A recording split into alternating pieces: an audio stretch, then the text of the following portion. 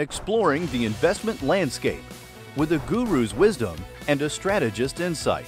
Good Life Companies presents The Market Enthusiast with Noah Brooks and Chris Needs. Welcome back to another installment of The Market Enthusiast. As always, I'm Noah Brooks, and with me, Chris Needs. Chris, let's talk about the end of the year rally. I mean, it was a crazy rally, wasn't it? So, here in January, we're at all-time highs again. It took 2 years and a month, but we're back. Yeah, 4,800, right? Yes. 4,900, if I'm not mistaken, yesterday. Yeah. Good stuff happening. Fourth quarter of 2023, market rallied substantially. Anything that was underwater, it brought it up. Bonds rallied, stocks rallied. Just really, I think the last few days of the year, it didn't work out so well. But for the quarter but for most of December, it was just, risk on. So I don't want to say it saved the year, because at the beginning of the quarter, I think the market was up maybe 15, but S&P ended up 26, mid caps up 17, small caps up pretty close to 17, bonds up 5.5 across the board. So all in all, a pretty good year. And we were joking a little bit earlier about those bears. There were a lot of people that were calling for even a deep recession in 2023. Some of the stuff that I saw on television was the worst market since the 1930s or 1929. Obviously, none of that happened. Most of the economists were wrong. Don't know what's going to happen in 2024. But let's talk a little bit about some of the numbers that made it work. We're mid-January right now. And so far, year to date, we've had some job numbers come out. January, we saw 216,000 jobs being created by the U.S. economy. Strong report. Yeah, strong report. So December number came out in January. For the year, though, I added it up. It's pretty handy to be able to do that. I added it up. 2.7 million jobs created for the year, and net new jobs since the beginning of COVID, 3.8 million jobs. That's a lot of jobs, without a doubt. Now, I'm going to come back with the every month's initial revision on the jobs came down. Yeah. Some substantially. There was 1 month, I believe it was July, where the second revision actually took that month back to above the initial reporting number. But very interesting. I don't think it's that consistent normally that they always get revised down for the most part. Yeah. So that was a little surprising. Yeah. Now, my numbers include all the revisions with the exception of November and December. But I thought that was, that's a fair number of jobs.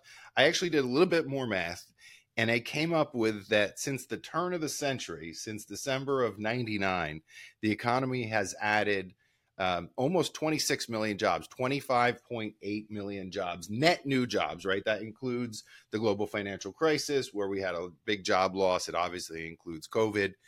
I mean, that's a fair number of jobs, almost 26 million jobs in the last 24 years or so, 23 years. You do the math, I would just say, and I'm going to probably say this a few times throughout, don't bet against the American economy. Yep. And we've been outperforming international for, it seems like every year. There has been, I think, 2 exceptions since the great financial crisis, but our economy is the best of the best. The best of the best of the best. So here we are mid-January. I already said we had some GDP numbers that came out this week. Blew the expectations away. Fourth quarter GDP came in at 3.1 year over year. And if I'm not mistaken, was it 3.3 quarter over quarter? I mean, those are good numbers. Those are not recessionary numbers. And they're not pointing to anything. At the same time, I would think that the Federal Reserve was looking for lower numbers. Yeah, I think they would have expected with their level of activity, they would have seen lower numbers. But even when you're looking at jobless claims, continuing and initial, they're coming in right around where they're expected to be. There's not this fall off like you would have expected based on the Fed activity. So the economy just keeps chugging along. So I know last time we were here, I used the word transitory and kind of made light of that. It does seem to some degree that spike in inflation headed up to 9% was really temporary and or transitory. It does feel like there's some things that are a little bit sticky, though. We did see a slight uptick. I think it was 3.4 versus 3.2 expectation on CPI. Chalk that up to services were really high. We talked about it was transport services. So like car maintenance was way up. I remember Hey, what about insurance, right? Insurance was way up as well. I think it was 70 year over year, up 70 or something like that. I don't know how that's possible. Yeah. But I know I don't like insurance payments, but it was definitely one of the low lights, I guess, of a higher print. So I was having this conversation about that insurance print the other day, and here batting some things around. Here's kind of what I came up with. We drove so little in 2020 and significantly less in 21 than we did in 2019. And they didn't raise rates. They, in some cases, had to, I think, lower rates because people weren't driving. And then at the end, 2023, they had to make up for it all. And they essentially just moved the rates to where they would have been had we not had COVID. Yeah. That's the best I that I makes could come sense. up with. Yeah. That's the best I could come up with. So you said new all-time highs, right? We didn't get a Santa Claus rally, though. We did not. Yeah, no Santa Claus. What, last 7 days of the year? Didn't happen. I think the last 6 days of the year we actually closed flat or down. But we'll just look at that from look what we did in November and earlier December and skewed numbers. We were very, very overbought. So, Yeah. But I go back to this. I was talking to someone earlier today about this, and I used my old Rip Van Winkle analogy. You just said we had 2 years between all-time highs, right? So January 3rd of 2022 all the way to January, I think, 19th or 18th last week, it took to get all-time highs. Now, today, from that period to today, I think we're up 2% on the S&P 500. Not a great number. But if you were Rip Van Winkle and you had fallen asleep and December 31st of 2019, and you woke up today, what you have is 4 million new jobs. You have the S&P that's up 50% since you fell asleep. And you have a bond market that's still underwater, though, right? The ag is still negative from that time period, if I'm not mistaken. But on stock market wise, I mean, that's a great return over a 4-year period. Never would have known what we've seen in those years happen, for sure. So don't bet against the American economy. Doesn't mean the market won't go down. Just don't bet against us. All right. Let's talk inflation for a little bit. So you mentioned the CPI came in actually a little bit hotter than expected. Anything in there that we should be aware of? No, I mean, it's not going to be a straight line down, obviously. I mean, core is still a little sticky. I think it was at 3.9 for December. We'd like to see that move a little bit lower, but with shelter being such a large component and such a slow moving component, it's just going to take some time. Yeah. Shelter's 35% of CPI, if I'm not mistaken. Yep. And I we might have said this before, but in the last 100 years, home prices have only declined 3 times. The Great Depression, 73, 74, and global financial crisis, 2008 into 2009. And despite interest rates, they were still up 4% last year. So they keep going up. Yeah. But existing home sales are kind of taking it on the chin. So I think there might be a scenario here where it's not so much that home prices don't go up or they don't go up at the rate that they were, but they just stabilize for, some period of time until either rates come down or we've gone a long enough period that people say, hey, I can't wait anymore. I just have to do it. JP Morgan had some research where they said, holding house prices constant, they estimate that the market's really not going to loosen up until 2027 or 2028. So they expect sort of, I guess, existing home sales to sort of struggle till that time, and no huge moves in affordability. Yeah. Speaking of affordability and new home sales, somebody I know, their daughter bought a house with the proceeds of crypto. Oh boy. I don't know if you. Good for her. Yeah, right. That's exactly what I was thinking. And it made me think there was it's new to me. I don't know if you saw it. Dumb Money that just came out. It's about the kitty guy. Okay, now I know what you're talking about. Right, yep, right. yep. The guy that pumped GameStop. Mm-hmm. The meme craze. Yeah, the meme craze. Really interesting movie. I mean, even for people that aren't investors or anything like that, they made it in such a way that you could still understand it. But for me, now I truth be told, I never owned any GameStop. Did you own any GameStop? No. Yeah. I mean, I missed that one, right? But truth be told, it's an interesting movie, and I would recommend it to anybody. I think it's on Hulu or Netflix or one of those. But some kid that has, I think he started with $40,000 or something like that, and he wound up at one point having $30 million. Oh my gosh! And everybody around him, everybody listening to him. So this isn't about movie recommendations, but it brings me to my next thing, which is crypto.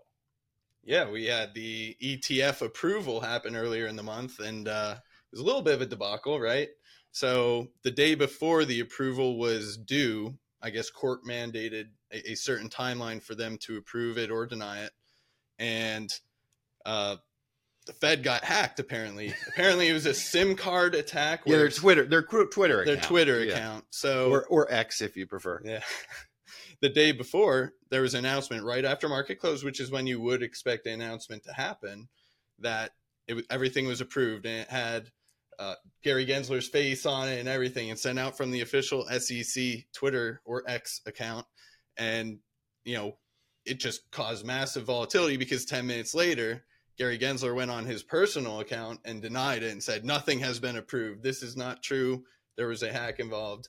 And there was a lot of volatility up and down in those 15, 20 minutes in between that. But the next day, of course, we did get the ultimate approval. So there were 11 ETF spot Bitcoin approved, and Bitcoin, I guess, has been going down since then. Yeah, right. So the news. The rationale was this whole lead up to an ETF tracking product was that kind of like what happened with gold. If you now have a way to access Bitcoin that isn't going on one of the crypto exchanges, that you can actually get it, more people are going to buy it. And the demand for that ETF will obviously filter through, because it's a tracking product. They have to go out and they have to buy the coins themselves. It doesn't seem like, based on the price, it doesn't seem like that occurred. Mm-hmm. Yeah, I don't know if I assume you're able to short those just like anything else. I wonder if there's a lot of shorting activity that became possible based off of it. But I'm not going to say a straight line down, but it hasn't appreciated since the approval. Yeah, it's about 2 weeks since it went out. If all of this money went in there and they had to buy the coins, because these aren't futures based ETFs, right? These are spot ETFs. If they had to go and buy it, how is it possible that Bitcoin went down during all this buying? It defies supply and demand, right? Seemingly. Now, there was a lot going from, there was a GBTC product, Grayscale Bitcoin Trust, that has a 1.5% fee, which is far and away more than any other ETF that was approved. So a lot of it might have been going from there to a lower fee product as well, being exchanged. But so not real true buying. Right. Just movement. Yeah, it's possible. Did you buy any? I haven't bought any. Not yet. I'm interested. I'll check out anything, but I haven't purchased any yet. Yeah. Has your team gotten any requests from advisors or from clients? There have been lots of calls coming in? Surprisingly not. No. I would say I haven't gotten as much attention. During the big run-ups over the last several years, there were calls and questions that would come in and people inquiring on how that would work. But I'm surprised that there hasn't been too much attention, I guess, from the teams that we speak with. Yeah. I suspect, I could be wrong on this, but I suspect that I think Bitcoin was around 35,000 today, 35 and a half, something like that. I suspect if we start getting a rally, you're going to get calls. I would agree with that. I mean, it was at about 46 when it was approved. Yeah, anytime anything rallies, you'll get calls. So True. All right. How about statistics to wrap up with? Anything interesting? Well, this is just besides the point. And I apologize for digressing, but did you see Mark Zuckerberg's his cattle farm that he's doing? Tell me about it. He has a 1,500 acre estate down in Hawaii, and he wants to have the world's best steaks. So he's going to have his own cattle farm, Wagyu and Angus cattle, and his intent is to serve them macadamia nuts for protein and taste, and beer. I didn't know cows like beer as well. So I always joke about vegan beef, right? Because the cattle eat grass. But now you're telling me they're going to be eating nuts. I mean, I'm sure they're going to be grazing and having grass as well. But yes, that's what he's supplying instead of, the feed and all the stuff you hear about being fed with fillers and things like that. But he said just pure macadamia nuts. So cows on average eat 5,000 to 10,000 pounds of food. That's a lot. That's a lot of macadamia nuts that he's going to have to supply. No, in 1 year. How much do you think an average human eats in 1 year?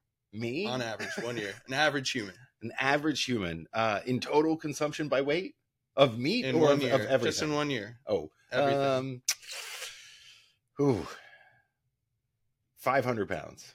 2,000. I was surprised. It was high. I thought that was high too. Okay. But 2,000 pounds apparently. I just thought it was interesting seeing they eat 5,000 to 10,000 pounds. I'm like, that's a lot. Well, how much does a gallon of water weigh? Are they weighing it like that? I mean,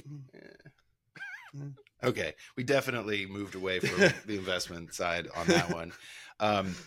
I guess let's wrap up a little bit here. I think it's safe to say, going back to the Fed, that this idea that they're going to cut in March is gone. So about a month ago, in mid-December, FedWatch tool based on futures had the probability of a rate cut in March at around 80%. Today, it's in mid-January, it's around 45%. So I think the whole thing is being pushed back, and there are little pockets of stickiness in inflation. I'm not saying that we got ahead of ourselves, but the market might have gotten ahead of itself a little bit. Yeah, I agree with that. And there are significant things going on around the world. I mean, that could impact inflation. You talk about everything going on in the Red Sea. Obviously, it's a 10 to 12 day trip around the Horn of Africa to deliver things if nothing's going through the Red Sea. Yeah. Containers for shipping are up over 150% in last month. And then you also have a drought going on in the Panama Canal that a lot of Maersk ships can't use apparently. So they're going around. So Maersk, one of the biggest shippers in the entire world, if not the biggest, is not having efficient or optimal trips for delivering. So, I mean, something to be on the eye out for, I guess. Yeah, I mean, that could definitely affect. I mean, if you go back to the rise in inflation in 2022, we can debate the percentages, but there's no debate that a big portion, a big factor of the increase was supply chain problems and shipping. Right. So if the costs were astronomical. Oh yeah. And no question about it, up to 20,000 or even more a container.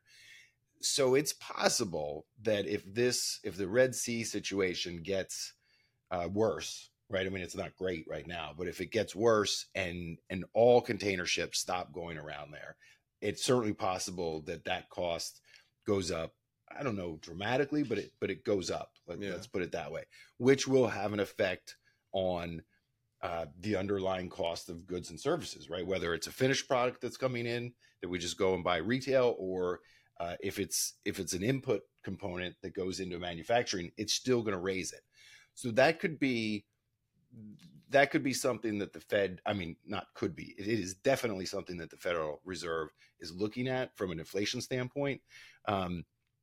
And so that's why I say I think it's possible that the market got ahead of itself a little bit. I mean, that's not new news. I think most people kind of saw that, but no rate decrease in March. Is that what we're saying? I would agree with that. Certainly, yeah. Yes. What about when is the first one going to happen? Can we bring it out? Can we talk about it? I'd say maybe July. Yeah. So second quarter. I'm actually thinking a little bit longer. If I had to put money on it, I would say third quarter.